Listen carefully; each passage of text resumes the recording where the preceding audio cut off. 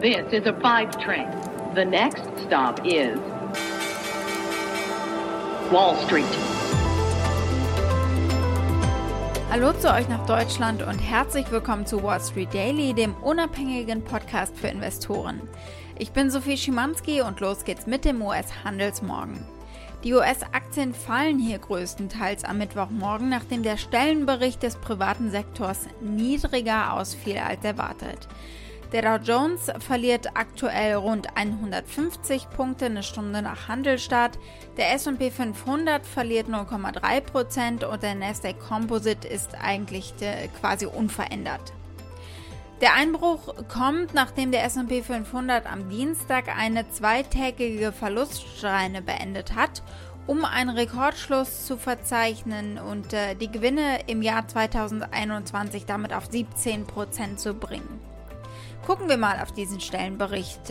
Der ADP-Bericht ergab für Juli einen Zuwachs von 330.000 Arbeitsplätzen, weit damit unter der Konsensschätzung von 653.000 Stellen.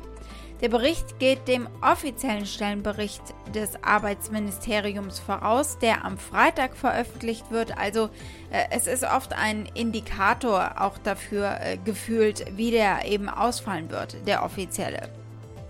Vor den Zahlen ist noch die gestrige Wende ins Grüne gefeiert worden.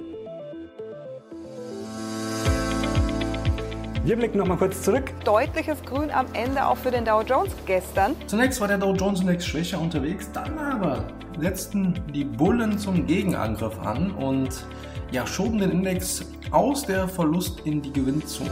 Naja, die Märkte sagen sich, je schlechter die Lage ist in Sachen Corona, umso besser, weil dann die Fed nicht vom Gaspedal gehen kann. Und dementsprechend die Stimmung dort besser als bei uns. Der DAX hat sich gestern eigentlich unterm Strich gar nicht bewegt. Es ist und bleibt das alte Spiel.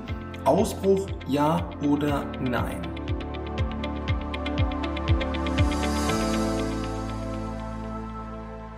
Unsere Themen heute. Wir gucken mal auf ein Citi-Downgrade. Die Citi wertet gleich mal den ganzen US-Aktienmarkt ab. Und dann schauen wir auf Gary Gensler, den SEC-Vorsitzenden, der sprach ja gestern über Krypto, wir haben schon drüber geredet und wir hören nur mal ganz kurz rein in das Highlight, wie ich finde. Und dann gucken wir rüber zu Janet Yellen, die Finanzministerin wird heute sprechen und sie verkauft in Atlanta ihr Konjunkturpaket. Und wir schauen drauf, was Anleger daran fernab der Politik eigentlich interessieren könnte. Der Chiphersteller Nvidia kauft ARM. Das war der Plan zumindest, aber da haben gleich mehrere Länder was gegen einzuwenden und das setzt sich jetzt eben offenbar durch und die Erwartungen sind, dass dieser Deal vielleicht gar nicht durchgehen wird. Wir schauen auf die Quartalszahlen, die es vom Autobauer GM, General Motors, gegeben hat. Die waren nicht verkehrt, aber die Aktie fällt deutlich. Die Aktie des Tages ist eine ganz, ganz neue Hood, nämlich also Robinhood. Die Aktie wurde vom Handel ausgesetzt heute Morgen, denn der angeschlagene Börsenneuling kämpft sich ziemlich vehement und volatil zurück nach einem IPO, der nicht so glorreich war. Soweit die wichtigsten Themen der heutigen Ausgabe. Als Pioneer hört ihr die kompletten Folgen in unserer neuen App oder auf unserer Website thepioneer.de.